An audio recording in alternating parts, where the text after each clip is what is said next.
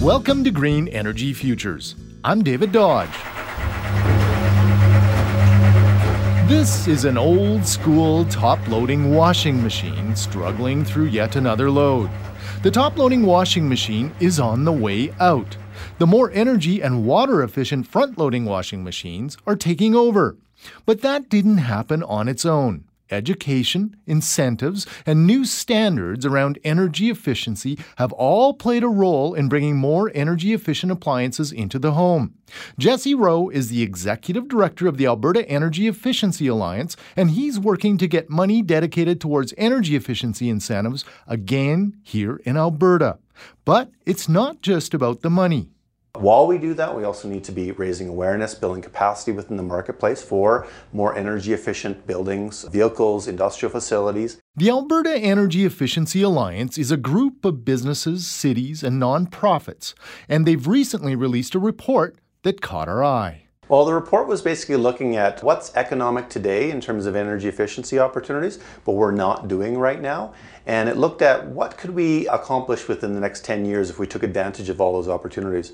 And basically what it ended up showing is that we could meet half of the government's greenhouse gas target for 2020 and be saving Albertans and Alberta businesses $1.5 billion a year by that time as well. Half of our emissions goal? That sounds big. It is big. It is very big, but it's a lot of little opportunities actually all combined together. So there's opportunities in every building, every industrial facility, opportunities with the vehicles that we drive, and you got to add all that up to get to that big of a number. The report says we can get to half of Alberta's 2020 greenhouse gas emissions target and save Albertans $1.5 billion by spending $20 million a year.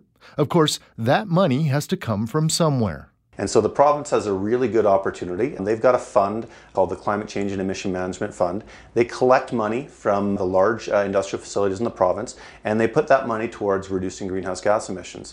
So right now, that's put into the development of new technologies.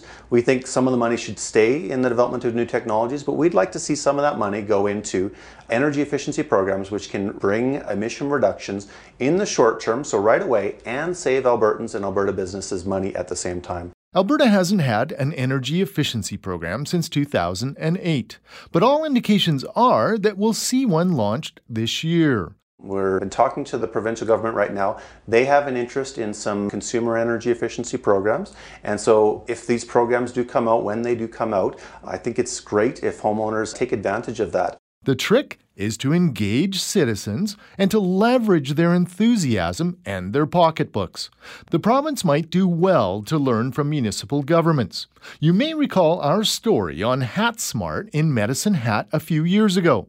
The city spent only $1 million, and they managed to integrate a solar program with an award-winning energy efficiency and conservation program.